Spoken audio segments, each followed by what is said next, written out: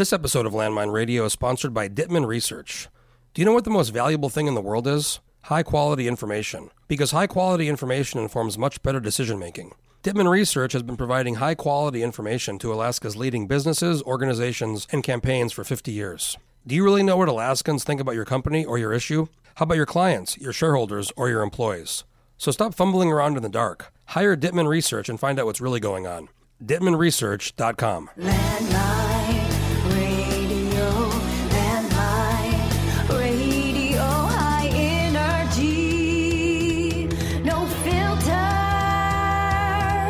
oh yeah. All right, back here with my buddy Noel Lowe. How you doing? Excellent. The long-awaited Noel Lowe podcast. I've been trying to get this for a while. Yeah. Now, I know you through my buddy Bryce, and you guys are business partners, and we'll talk about, you guys run some pawn shops. You own pawn shop. You're a pawnbroker. Pawnbroker. So I want to talk about that, but first I want to talk about when I first met you through Bryce. This is the first thing I remember hearing about you, was you were on the Wasilla City Council when Sarah Palin was mayor. That's correct. So this is like a long time ago. Long time ago. So why'd you decide to? Because when I know you, you don't scream to me like I'm going to run for office guy. Prior to that, I was a legislative aide for Representative Jerry Sanders for 2 sessions in Juneau. Oh yeah, I forgot about that. Yeah. So, Back in the really good old days when Ramona Barnes was the chair. Speaker of the House. Yeah.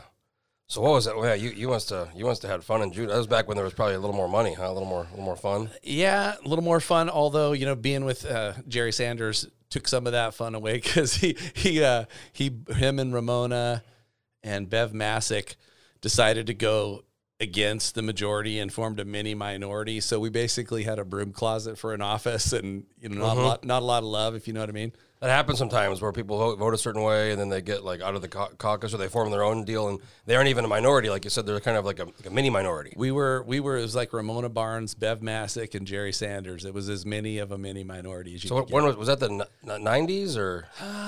Man, it's so long ago. Yeah, it would have been in the 90s. So how'd you get like? Let's see. It would have been about 25 years ago. So how'd you get into that? I mean, did you just know Jerry, or because I don't know him that well, but I know of him. I never met him, but I volunteered to do the financial management of 4 campaigns that were running simultaneously out in the valley, and I'm going to struggle with some of these names. It was Bev Masick, Lyda Green, Vic Coring. Oh wow! And can't remember the 4th one. But anyways, I did their all their checking accounts and APOC reports and all of that stuff. And at the end of that, Tuckerman Babcock recruited me to be a legislative aide for Jerry Sanders. Tuckerman recruited you? Yeah, because he knew he knew I was a computer whiz bang database guy, and he was like, "Oh, I'm sure." So Tuckerman married Lyda's daughter, right? I don't know. Yeah, he did. So he's married to Christy Babcock. Okay. Is Lyda's daughter. So Yeah. Lyda's his mother-in-law. Wow, I didn't realize you had a Tuckerman connection. Yeah, Tuckerman recruited me after doing that for those guys because he saw that I had a lot of computer skills, and so then I went down and I could not even imagine you as a legislative aide. I can't even imagine. I was good at it. Plus, I was one of those legislative aides that you could have go to the meeting, take all the notes, and then come back, and I was pretty functional. Because I spent the last 2 years in Juneau, and you got some of the staffers, they're the ones that can go to the meeting and kind of interact with folks. But some of them they just kind of stay in the office. They never leave. You never see them really. Yep. No, I did a lot of frontman stuff for Jerry. And, is he still around? I know the name. Is he still around or no? Man, it's been probably 15 years since I've run into him, so I don't know what he's doing these days. So you also worked at, now this is how I know you from our friend Bryce. You worked at Network Business Systems, NBS, and I worked there way after you. And I worked at this other IT firm, and then I ended up going to NBS in 2013. But you were there like way before that with Bryce. I did 2 stints at NBS. When I got hired there the first time, it was my first wife, Rhonda, was their dispatcher. She was one that sent the texts out and coordinated all the schedules. And they were looking for a salesperson. And I applied, got the job. Worked for them for, I want to say like 4 years, 5 years. Then took another IT job for CompuCom. Worked for CompuCom for probably 2 years. Then came back and worked for NBS a second time as the sales manager. So when I got in IT, I started in 2010. I worked for Techs R Us. I don't know if you heard of them, but the small company. I remember those guys. And I, probably like you, I had zero tech background at all, period. but the owner knew me, and he kind of knew, I knew people. Yep. So was that the same deal with you? You didn't really know IT, but you knew how to kind of sell stuff, or did you know? I had like a little bit of computer programming background and some basic, PC mechanic background, but no network experience, no business IT experience, but just, lots of sales experience. So what did you just talk to folks, cold call, all that? I mean, how'd you, Yeah. Yeah. I mean, I had worked a couple short careers by then in sales, and that was definitely my forte. So it didn't take me long. I think I was there for 2 months, and I had surpassed Dick Jablonowski's sales, and I wouldn't let him go on any of my meetings after that because he's still around too. He's a giant. I have a lot of respect for him. I've seen him do some amazing sales deals. Yeah, no, he's incredible. So plus, he knows every single person in Alaska that has anything to do with IT. I mean, and it's crazy. You look at the guy still; he's probably almost like 80. He looks like he's like 60. Right. I think mean, he's climbed mountains all over the world, the Himalayas. He told me this wild story that he was in. I think it was in Iran, he was in Iran before the revolution. Yeah, not And surprising. he was just in like a bus or something or right, a van. I'm sure. And he was talking about how he was in Afghanistan. This is all in the 70s, before like shit blew up over there. I somewhere in my mind, I have this picture of Dick Jablonowski with like super long hair and like a bandana with like a joint in his hand. And for the listeners, this guy is like very conservative looking. Conservative. Just kind of business guy. But to hear about his like mountain climbing and world travels, I just like in my mind, there's this like totally different image I have of him. The best part about MBS when I was there, Scott Thorson, he sold it to Annette and Melissa, who are awesome. But they were probably there when you were there, right? AJ and Melissa. Yeah.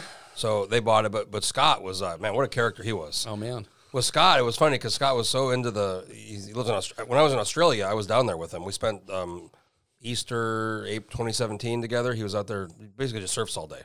But he's as old, like he's a pilot. He was a pilot for Reeve. Yep. And then he was like in the stockbroker. Yep. But he started NBS, but he's huge in the resource development world and like politics.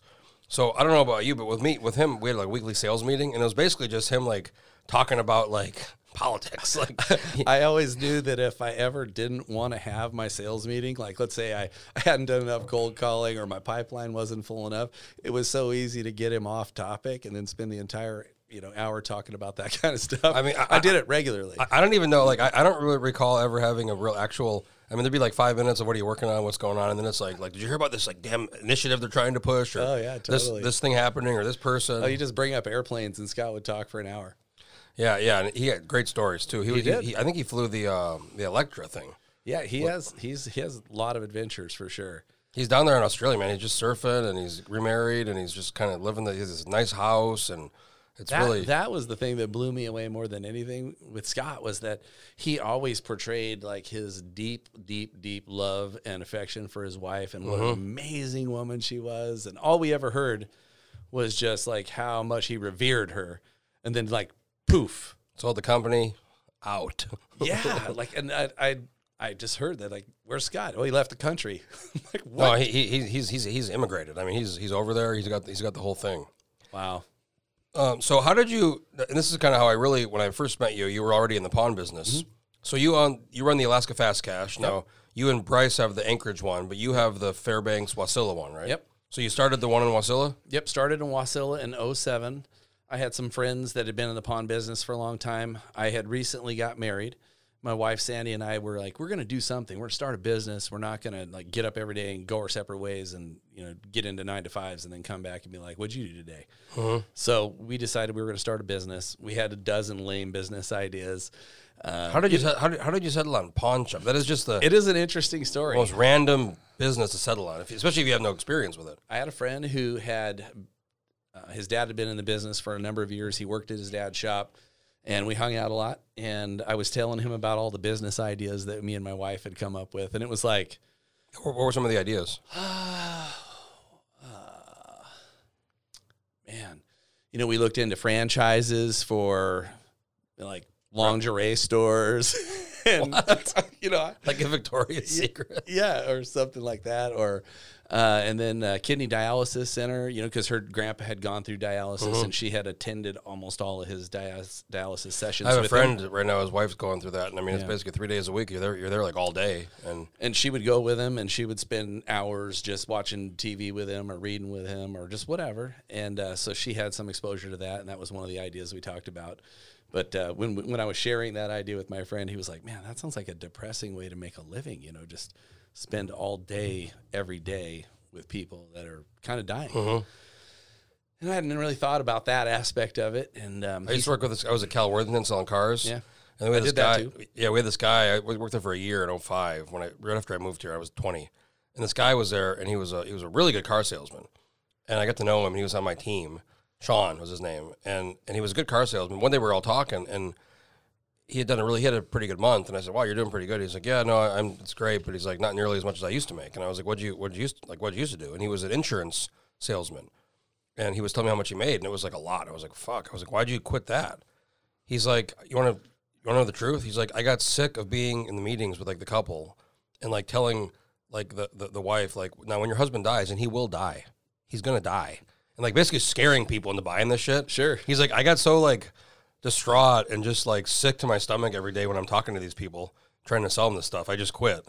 And then he started selling cars. But that's one of those jobs where you're like every day you're like you have to tell people depressing shit about their demise. Sure, they're and all like, "I'm good, man. I'm good." Like, no, you're not. you're gonna not die. good. You're And gonna when you die, when you want your wife to be poor and have no money and have no insurance, you want that? You want that? Sign here.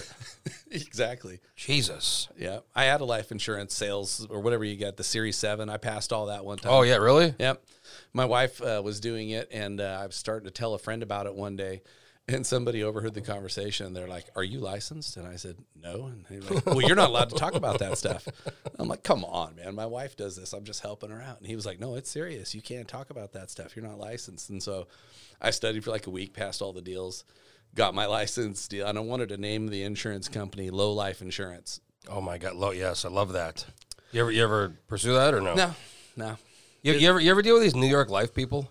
Yes. So I have this like aversion to anybody, and I don't, I have a large New York life insurance policy. but these people who work there, and I know a lot of them, they will run these like schemes and these tricks. And the most elaborate one I ever had was I used to be involved in the community council. I was president of my community council, and I think we all kind of know if you're in like at all in the business world, you know, if a New York Life guy like wants to set up a meeting, he's trying to sell you insurance, right? We all know that For sure. And some of them are pretty clever about how they do it. So this guy messages me and he's like, "Hey, I want to get involved in the community councils. I see you're president and I see you're involved in the Federation of Community Councils." So I go, "Yeah, sure." So we have coffee. We're at Black Cup or Cafe Del Mundo at the time in Anchorage. And I'm telling him, here's where you live. Here's your council. Here's how you get involved. Here's what you can do. Here's basically just giving him the tutorial on like how to be involved in the community council. And then like 30 minutes into it, he's like, "I really appreciate you meeting with me, but the reason I really wanted to talk to you is I'm a New York Life friend." I never knew he was a New York Life because he messaged me on Facebook. And he's like, "I'm really want to talk to you about like your future." I said, "Holy fuck, man!" Like, because I'm pretty good at sussing these ones out. Oh, me too. You can usually tell, like, "Hey, man, I'm not interested, but thank you." Yeah. And it's like some kind of cult over there. I mean, they like must train people to manipulate like the people to get them into a meeting. For sure. Oh, absolutely. I got duped into going to an Amway meeting like that one time, and I can spot an Amway salesman a mile away. And this guy was talking about a business opportunity, and he intentionally made it sound like the opposite of what Amway was. So I'm like, I'm not doing anything. I'll go to this meeting. I go to there. First thing I see is the whiteboard. Next thing you know, the dude gets the black marker and he draws like the first circle on the board. Oh God! And I'm like, Amway, I'm out of here. And I got up. I turned around. I was like, I hope you guys all know you're in an Amway meeting. I'm out. So it was like somebody's house. Yeah. I think one of the this is like many years ago. I was at a friend's apartment. This is like 15 years ago, and it was an apartment complex here in Anchorage, and I heard some noise, and it was like really loud, and it was laughter, and it was below us, and I was like, "What the hell's going on down there?" It was a partying. What is it? It was a Friday night. So I go down there, and I'm like just curious. I'm like, "Hey, what's in knock?" And there's a bunch of women in there, like 30 women, right? Maybe 20 women. And I go, "What the hell's going on? Like, what are you guys doing? Like, what's going on?" And they were having. Have you heard of these pleasure parties? I have. So these women, they sell these sex toys, right? It's a $1 billion business. But I mean, it was like I was like, wow! It was the first time I ever like exposed to that thing. I was like 22 maybe or something. Were they like, come on in, we want to sell you some stuff? No, they weren't. They were just like, it was kind of like, get out of here. But I was like, what's going on? Like, I heard this laughter, and they were like, we're having a pleasure party, and I was like, what the hell is a pleasure party? And then this lady had this. They showed me it was like a Suitcase, yeah, like a briefcase thing of like full of like all of it, And I mean, I actually met years later. I met a friend that was doing that. And she was making like 150 grand doing that. Incredible. Just getting women together, having parties, selling it. Let's get the wine flowing and break out the pleasure toys. Just think about it. I mean, those you see how much those things cost. They aren't $20. They're hundreds of dollars. It's incredible. It's a great business. Anyway, so how'd you get into the pawn? Maybe we should open up a company. I think probably. I'm just guessing that it's probably a female-dominated sales industry. Could you imagine? Oh, totally. Being like a dude. Like, hey, you guys want to come over? For a pleasure party? I don't think they would. I don't think so. I don't think you'd get a lot of clients or customers. So how'd you get into the pawn? Like, how'd that? So I was explaining to my friend, all the business ideas, and he was like, lame, depressing. And then he was like, you should open a pawn shop. And I didn't give it 2 seconds worth of thought because I'd been in his pawn shop a lot. And, at the time I was wearing 3-piece suits at work and dressing up nice. And I just didn't, I had maybe the same stereotype that a lot of people have in their mind of what a pawn shop is. So I didn't even really take it serious. And then maybe only a year later, he built this beautiful home, paid mostly cash for it. And I was asking him about his loan, because I was going to refinance my house at the time. And it was just super small. And I'm like, well, how'd you do that? And he was like, well, I'm in the pawn business. And I'm like, okay, explain it to me again. I'm listening this time. I'm paying attention. He explained it, and I realized that it was a great business opportunity. And I kind of liked garage sales and stuff, and, not at that time it wasn't eBay, but, just buying and selling, because selling was my thing. And that just seemed to me like buying and selling. I'm not even sure at that point I really totally grasped how much of the business was going to be based on loans, because in my mind I'm still looking at the pawn shop and seeing like a thrift store, but a thrift store that does really well. So we started taking the idea serious, and I was really good at Excel from all of my time spent at MBS doing complicated sales proposals. So I whipped up, with help from Bryce, a simulator, basically a pawn shop simulator in Excel, and I started plugging in all the numbers and revenue forecasts and the expense part, which was easy. And then we just started running scenarios, and it became obvious to me that that was a good return on investment, as good as any of the other businesses that I had looked at. So this guy didn't care if you were a competitor, or was he? And that was one of the cool things. He knew I was looking to open up a shop in Wasilla, and I ended up selecting a location that was only 6 miles away from his shop, and he helped me not only in sort of like the beginning, just thinking about it, but I would call him during the day sometimes and be like, "Hey, how much do I loan on a Usyk? What's that worth? I don't know what that's worth." So he didn't care at all that you were like a competitor. Nope. And his attitude was... He's still around in the business? Yeah. It's the Jay and Emily Bennick. They own A1 Pawn. Helped us out quite a bit in the beginning. Wow, what a guy. It was really nice. Usually people you'd think would be like, hey, don't get, it's my business, His attitude, and I agree with him now that I've been in the business for a long time, was that I'm going to have a competitor. There's going to be another pawn shop in town. It might as well be somebody that I'm friendly with, somebody where we can refer, customers to one another. And for 10 years, if I didn't have what a customer was looking for, they 100% of the time got sent to A1 Pawn. So I think I want to talk about two things is the history. And I didn't know this till you brought it up, but before like credit was huge with banks and stuff, pawn shops were a big part of American history, right? Until the 50s, when, digital money or credit cards started to take off. Pawn shops were the number one source of consumer lending in our country. Wow. Yeah. But there wasn't really a direct-to-consumer lending market. People just didn't walk into their bank and borrow $100. And still today, banks don't loan you $100. But if you got a credit card, you can essentially borrow $100 anytime you want. So that was a big change in consumer lending that occurred, I think, like around 52 or something like that. So why do you, and you mentioned this earlier, and I think a lot of people hear pawn shop and they get this negative image or idea. Why, because I mean, I've known you and Bryce and being around the pawn shop. I mean, I see it as, especially before I went to Australia, Remember, I got let go from my job at GCI, and then I was kind of in the like a lull moment, and then you guys needed some help in the store in Anchorage, so I actually helped out for like 6 weeks. Yeah. And it's what I noticed about you guys, and I've never been other pawn shops, spend time there, but you guys treat everybody, and that's kind of your kind of mantra, I think. Treat everybody, with respect, like they're buying a car, buying a house, Right. treat them the same. Well, early in my sales career, I worked for Nordstrom's for, I want to say like 3 years, and I went through Nordstrom's customer service training.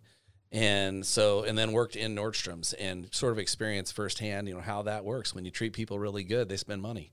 I mean, Nordstrom's has got that figured out. You get customer loyalty by exceeding people's expectations in terms of the customer service that they're going to receive. And Nordstrom's just, that was part of the training. I heard stories of somebody who returned tires at Nordstrom's, didn't even buy them there, but they took them back and took care of the customer. And, it's, Thanks. It's probably not true, but it's just, it's an example of sort of how far they're willing to go to make sure that every customer has a good experience. Too bad they closed. I used to love getting my suits there and my stuff. And man. I had Sam. You remember Sam? I know Sam well. I Yeah. worked with Sam. I just so kind of sad that thing happened that way. Terrible. So why do you think there's that? Do you think Hollywood. some of them are shitty or some of them are bad or No, just? I mean, a lot of it came from Hollywood. If you go back and look at all the movies and the movie references that pawn shops are in, it's always like a fence. They're always taking stolen property in there. Some dude behind a metal grate who knows he's buying stolen stuff. And that's just how that's true. That's how Hollywood portrayed pawn shops for a lot of years. So you guys have, and talking to Bryce, when you guys get like high end goods, you can't just. I mean, you have to log. I mean, you have to log them. If the cops come in and say, "Hey, do you guys have this?" You have to have you guys have a whole pretty good computer system. Oh, every transaction is, fully digital transaction. There's no paper pawn log. All the transactions are sent to the police department in their totality, right down to the serial number, the name, the person that pawned it. So there's this, a direct connection with law enforcement. So if something shows up in our store that's stolen, within 24 hours, the police are coming over to get it. So do you lose money if you buy something stolen? Do you have to turn it over? And We're out temporarily the money because we're a secondary victim. They didn't tell us it was stolen. We make them sign a contract saying that it's not stolen. And so, we've been taken for whatever money. Let's say we give $50 for an item. We don't get the $50 back when the police confiscate the item. So we end up having to sue the thief, get a judgment, and go through the normal small claims process, which is... It's probably a mess, huh? It's almost not worth doing. The average pawn loan is pretty small. So, what's the average pawn loan? our average loan's $100. Wow, so you think about it, you think like people are going for big, like $1,000, $5,000. The max loan you can borrow in Alaska on a pawn is $750, but the average loan is $100. We do the max is tremendous volumes of $20 loans. So the max is $750. Yes.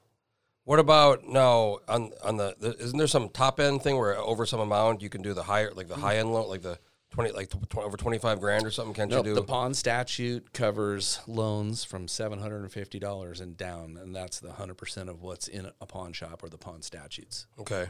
So when you first got into it, now I mean I bet you now you can spot kind of somebody trying to pull a fast one a mile away. It's always funny when we open a new store. We have 4 stores, 2 in Anchorage, 1 in Wasilla, and 1 in Fairbanks. And every time you open a new store, first people through the door are all the criminals or people that have addiction issues who are like, man, this guy doesn't know me.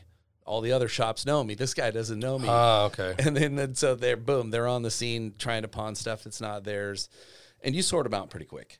And then, with our software, we just click the box that says, not permitted to do business here. And if you ever pawn an item in our store that's stolen and, we find out that you pawn a stolen item, we're done doing business with you forever. We check the box, you're done. So how much of the business is like the pawning and somebody gives you an item you loan, and then how much of it is just, hey, I want to sell this to you guys. I want I would say 75% of the transactions on that are going to be pawned, and maybe 25% of the people are looking to sell the item and get completely out of it. And then the other side of the business is the retail sales. Yeah, I was going to say, how many people are just coming in to buy stuff? A lot. We probably do a third of our revenue from pawn loans, a third of our revenue from retail sales, and a third of our revenue from payday loans. So some of the stuff you guys have in the store, like the Anchorage store, and I've been to the Wasilla one, you guys have, you have a lot of stuff. We do.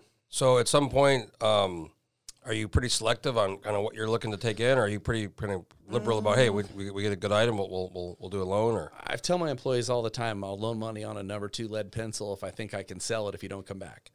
so, We want to help the customer who's looking for a loan. So when somebody walks in and is trying to borrow money, we are going to do everything in our power to make sure that their need gets met. So, if let's say they have an item that we do think that we could sell that would make good collateral, we'll go ahead and do the loan. If they don't, then we're trying to figure out what they have that would make good collateral. So, if you don't have, or you bring us something that's broken or defective, or we reject it for any reason, we're like, well, do you have one of these? Do you have one of these? Is there something else we can do to help you get the loan that you need today? So how does it work? So you pawn an item and you have a period of time to retrieve it, or It's a 30-day loan with an automatic 30-day extension. So you do the loan, your first payment's due in 30 days. If you don't make that, you get another 30-day grace period. And at the end of 60 days, if you don't show up to make a payment, then you forfeit your ownership in the collateral. And oftentimes we wait weeks, months, for good customers. I mean, I've had people go 7 months, no payment, and then come in and pay me back. So you have the stuff, I assume, like in the back where it's not for sale. Yep. And then as soon as it does go over time, you can put it out for sale. Whenever we make the loan default decision, whether it's the day of 60 days or whether it's 6 months down the road, we make the default decision. It goes out on the floor for sale. What's the coolest thing you've ever bought? Oh my goodness! I mean, it's probably a big question, but I like gold nuggets, and I've bought a lot of gold nuggets in 13 years, so that's pretty cool. We get amazingly interesting stuff. What's the weirdest thing? You have something stick out? We've had people pawn stripper poles. We've had what? Yeah, we've had people pawn scuba gear, parachutes, hang gliders. That's unbelievable variety. I mean, that's one of the interesting things about the job. I mean, you show up to work. Most retail businesses, they decide, what do my customers want to buy? Okay, I'm going to go find a wholesale market. I'm going to buy those. I'm going to put them in the back. I'm going to put them on the floor, and then I'm going to hope somebody comes in and buys it. We're a store that has no idea what our inventory is going to be 30 days from now, because it just comes through the door all day long, like a constant garage sale that comes to you. And, 25% of those people are just wanting to sell their item and get out of it. The rest of them want to do a loan and want to get it back. And our business is built around them getting the item back. I wouldn't want to buy all the things that we do loans on because I'd have way more inventory than I could sell. We actually want 75, 80% of our customers to redeem their loan, get the collateral back. Now, you guys have a lot of guns. Is guns a pretty big part of the business? Yeah, it is. I would say, 40%-ish of that much, business surrounds guns. And that's, that's the pawning of them, buying of them, selling guns, so there's revenue from both sides. But altogether, guns is a pretty big part of the business. So you guys, I assume, have a ton of folks who are kind of like, how many people do you have that are like, hey, if you get this, and call me? A lot. So you have to manage that or track that? Our software has a wish list. So if any of our customers are looking for something in particular, we just go to their account, say, hey, he's looking for a Ruger LC9. And then the very second a Ruger LC9 hits our floor, it sends a text message to that customer and notifies us. Oh, so you don't even have to do it. It just the system does it for you. Automatic. That's great. Yeah, it's cool. What's the biggest burn you've ever got? Like maybe somebody bought something they shouldn't have bought, or it was 14 days after we opened, and we started out doing check cashing along with all the other financial services. So a guy comes in with a check. I want to say it was $4,800 check. And, our fee for cashing that check was going to be $800. And I think I was so excited about, making $800 to cash a check, which is a pretty simple deal. You give the guy the money, you go deposit the check in your account. It's good. And 800 seemed like, I'm hitting a home run. And we cashed the check. I don't know. It was 5 minutes later.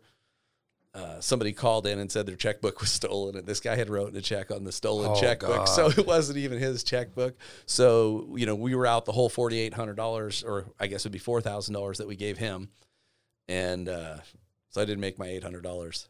So you guys, now you're part of the check cashing shop too with Bryce? Yep.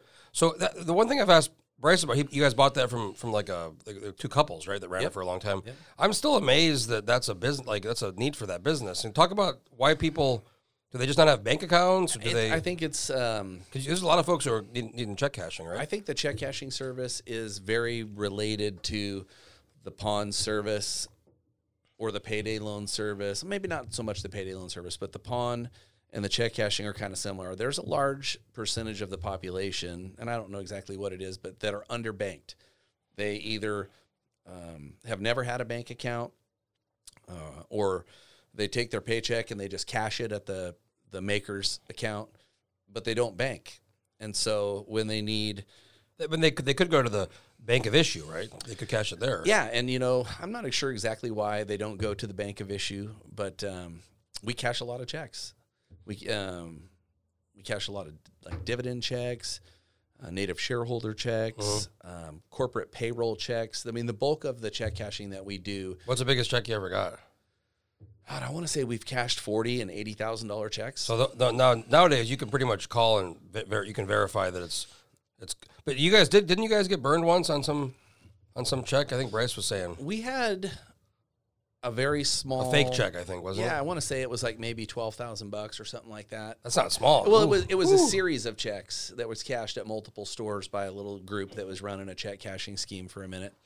But for the most part, our defaulted checks are extremely low because we're cashing checks from local businesses that have been in business for a long time. We have employees from particular businesses that choose to cash their checks with us and have been cashing their checks with us for 10 years. And I did a podcast with Bryce and the lawyer. What's his name? Jeff, right? Barber. Yeah, Jeff Barber. So we did a podcast a while back, and we could talk a little bit about that. But, man, this is just a wild story. And if the folks are listening, go back to the Bryce Coriel, Jeff Barber podcast. But this guy in this Alaska Waster, he slammed into your building. This is like 5 years ago, wasn't it? Yep. And I remember because I was working, and it was like big. It was on the news, and Our office was basically completely scattered across Fifth Avenue like a bomb went off in our building. And you guys are on Fifth by Lucky Wishbone. Directly across the street. So this truck just slammed. I mean, a big garbage truck slammed into the building, and it was amazing. Nobody got hurt inside the building. It went through all the interior walls of the building, all the way to the back wall, and it was the half of the truck was in the end wall to the building. So as it was going through the building, it was taking out all the studs that were in the end wall. And so basically the truck looked like it was holding up the end of the building. And your employee happened to be not in she happened to luckily not be there, right? We had a customer in the waiting area, which was the first wall that it went through, but he was just far enough to the left that the debris hit him and the truck didn't. But wasn't she supposed to, if she would have been somewhere else, she would have been typically standing directly on the other side of a glass case, and she had gone, and that would have put her in between two walls, and she would have gotten squished. She went around behind the back wall to make a phone call to verify funds on the check or something, and then the truck ended up hitting that wall, but it flicked her backwards and didn't pin her between two walls. And she said when she woke up, she thought that we'd had an earthquake and that the building had collapsed on her, and then she kind of opened her eyes and she just was looking at the tread of the tire, and she could hear the motor running on the truck, and she realized what had happened. And then she remembered that we had a customer in the showroom. She ran immediately out to the showroom, and he was buried under a pile of ceiling tiles. And I think he had some kind of injury to his nose, but nothing, serious. So we did the podcast on this, but long story short, they didn't want to pay anything. They offered us $15,000. But you guys have, you're not dumb, so you guys actually are some of the people that actually pursue a lawsuit. Most people can't afford it. They don't want to deal with it, whatever. And in the discovery, the wildest thing happened in the deposition was the driver had been injured that day at work, still kept driving. He didn't make it 4 miles from where he injured his foot. He hurt his foot on the truck, right? He dropped the forklifts. This was like a flatbed truck that picked up large dumpsters and stuck them on the back. And this dumpster that was on the back of it had been full of concrete. It was super heavy. Anyways, he dropped the forks on his foot because the fork controls were backward from the truck he'd been driving the previous day. He spent like 20 minutes self-assessing his injury, so he knew it was serious. He never called work and let them know that. And he should have called based on their policy. Their policy is no matter how small the accident, you report it immediately. So he never called in, and then ended up trying to make it, back to the yard, and passed out from shock and went through our building completely unconscious. So you guys pursue this lawsuit, and it's a long time, and you guys hire an economist from UA, a statistician to show the data. Because you guys were out of, I mean, you had to like move next door, and you were pretty much kind of 6 months basically out. You were losing customers because they saw, oh my God, what the hell is this thing? Yeah.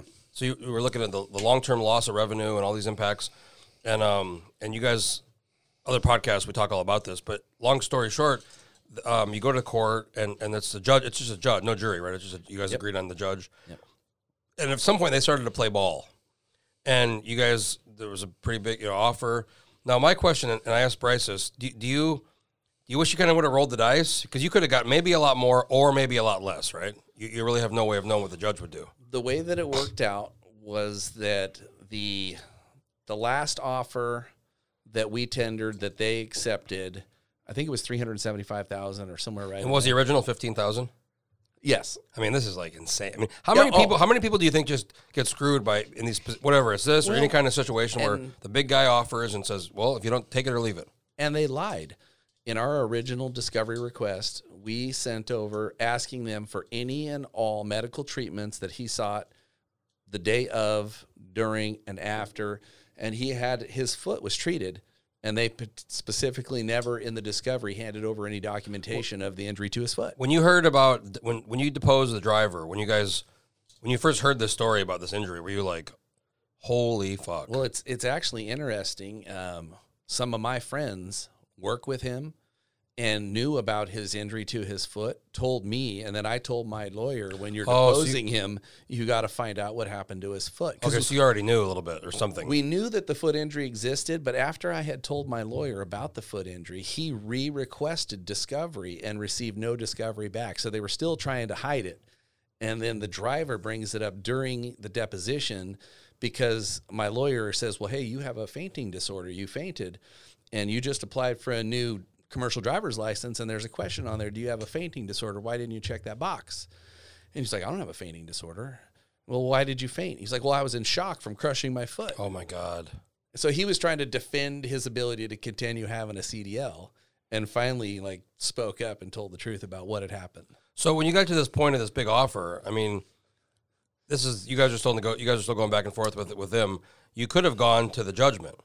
We had, because my understanding is you and the statistician, your team kind of was just destroyed their side. We came up during the trial. I want to say, and this is all from memory, but we came up with somewhere in the high fives, low 600,000 range for past, current, and future economic damage. Mm-hmm. And the settlement that we eventually landed on covered all past and current economic damage. So, we had a choice to make of, make us whole for everything that we're out today. And I mean 100% whole for everything, or roll the dice, go for a larger number that represented future economic damage, but potentially risk not getting made whole. And this is up to the judge. It would have been up to the judge. One guy. So. Yep. Yeah. So, I'm happy with the decision we made. Ultimately, we were made whole for all of the economic loss we'd had. I just think, like I said before, on the bigger picture of how many people get in situations like this, whether it's medical or any kind of malpractice or just people doing something bad, companies, and then not the people not having the recourse or the ability to. Oh, they get intimidated out of seeking their redress and being made whole. Because you guys had to pay. I mean, the statistician guy wasn't cheap. No, it wasn't free. He was, and he was the one who kind of figured out here's how much impact this is going to have over the next 10 years based on the loss of current revenue we see since the accident. Yep. His biggest contribution was on calculating future economic loss, because it was easy to look at the financials and see, what we had lost year to date or to the date of the lawsuit. But calculating what you're going to lose that you haven't actually got yet, and then documenting that and proving that was really difficult. And I think part of the reason that we didn't go for it was his explanation was kind of difficult to follow. I mean, he was a pretty deep-thinking mathematician and statistical guy, and I wasn't sure that the judge, because I was having a hard time following it. No, the other side had their own kind of guy too, right? They did, but his analysis was really weak, and we did a very good job of taking that apart, because he was trying to defend the $15,000 number. And, he was using some, funky math to do that. So they my understanding is, didn't they say their original explanation or their excuse was act of God? Yeah, in Alaska, if you are not negligent, you are not liable. So if you pass out and you didn't have any plan to pass out, no knowledge that you were going to pass out, you don't have a seizure disorder, and you just pass out and you cause an accident, if you're not negligent, you're not liable for the damage. It was an act of God. And I had never heard that before that. I really figured, ultimately whatever caused it, your truck ran through my store. I don't care what caused it. Yeah, who gives a shit? I mean, Right. I mean, you did it. Yeah, right. You did it. But the truth is you have to prove negligence. I guess in the whole thing, the only maybe, and I hate to say silver lining, but if it was some random guy in a truck without a company, without any kind of, at that point you're just out. Yeah, these There's guys no were part of recourse. $1 billion publicly traded company. I think they're self-insured. It was nothing for them to write the check once we established they needed to. Wow. So now you guys are getting into, I assume, does it get busier in the holidays, or people buying stuff or pawning stuff, or? The pawn shop's always busy. It's money's going one way or the other. If it's a time of year when a lot of seasonal workers are out of season, so that would be a borrowing time of the year. As we're approaching winter, I think a lot of our blue collar clientele that don't work during the winter use us. There's certainly a seasonality to like the selling season for our products and inventory for Christmas and Thanksgiving, shopping season that starts there. You guys have one, especially in the Anchorage store, you guys have one amazing feature or a list of or kind of a bucket of goods is the DVDs. Oh, yeah. Holy fuck. How many DVDs do you have?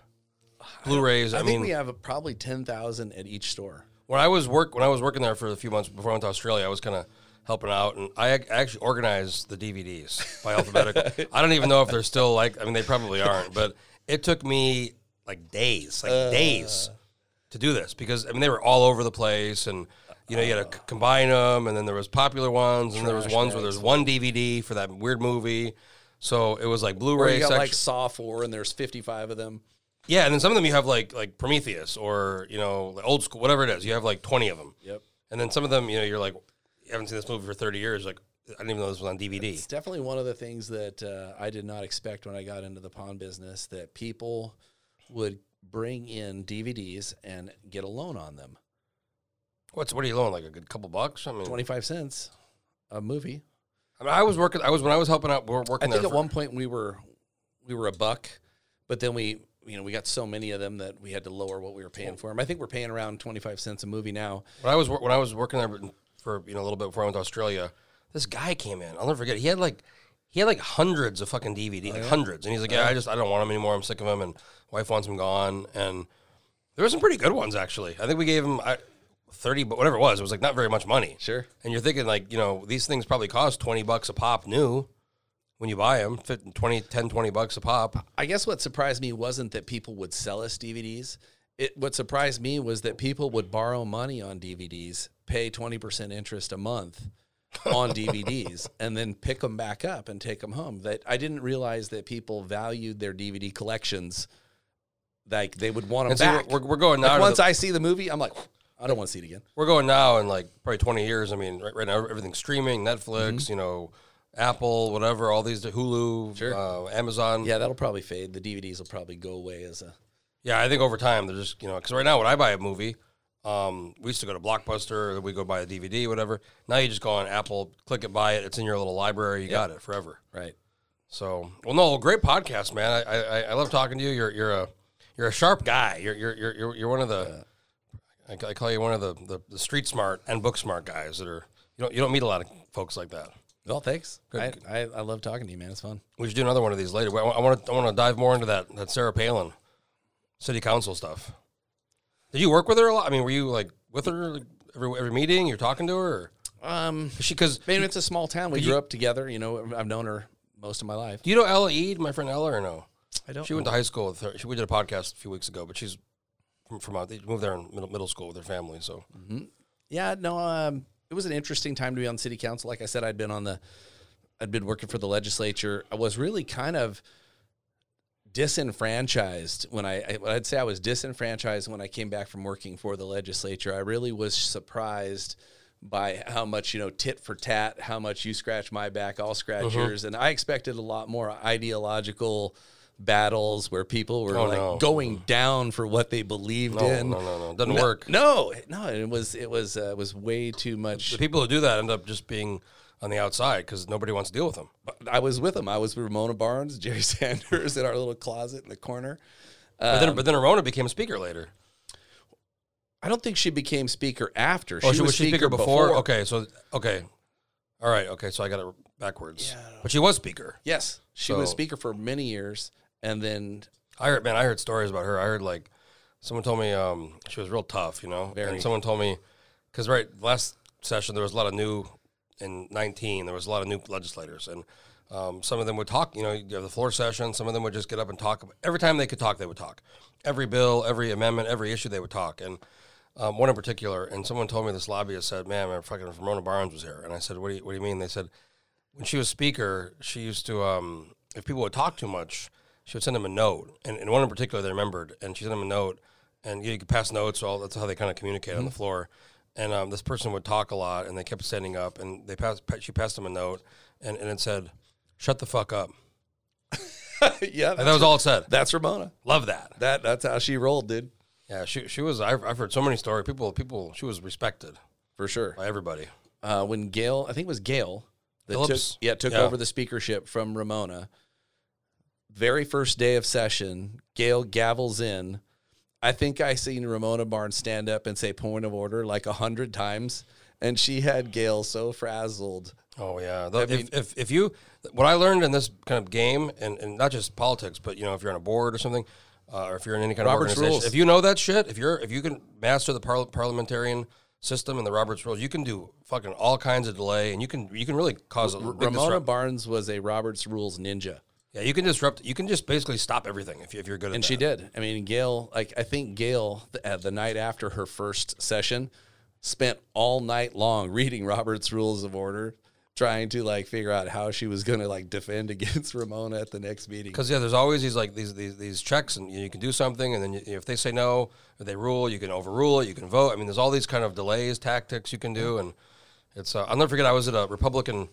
I'm a nonpartisan now, but I was at a Republican years ago meeting, and there was something happening, and I was a delegate, or I was on the committee, and anyways, I wanted something to be brought up, and it was really important. It was, I forget what it was, but it was like a very relevant thing based on some discussion, and they wouldn't do it. I motioned to bring this up, and I think it was to have somebody talk about something that happened, and they said, no, overruled, or chair rules no, and I said, fuck. And somebody looks at me, and they said motion to overrule the chair, or motion to suspend the rules, because there was a rule, right? So they go, motion to suspend the rules. I go, what the hell is that? And this is like a long time ago, and they said, motion to suspend the rules and allow the body to. So I said, I motioned to suspend the rules to allow this. And you could tell the guy was like, fuck, because he knew, you can't just say no, right? So then there was a vote. There was a vote, and it was, I think, a 2/3, so it's a high threshold. And everybody, it passed. They wanted to hear it. So I was able to, just because somebody told me, we suspended the rules for the purpose of this person to talk, and they came up and I was like, wow, that's when I knew. I was like, man, you got to know this shit. I got to get my handbook out. Yeah, you got to get the book out. Well, anyways, no, great podcast. We'll do it again. Thanks, good talking to you. Always a fan. Always like talking to you. So, and thanks for all the support over the years. You've been one of my guys. So, oh man, appreciate that. All right, folks. If you have an idea for a podcast or want to do a podcast, get a hold of me and stay tuned for the next one. Landline.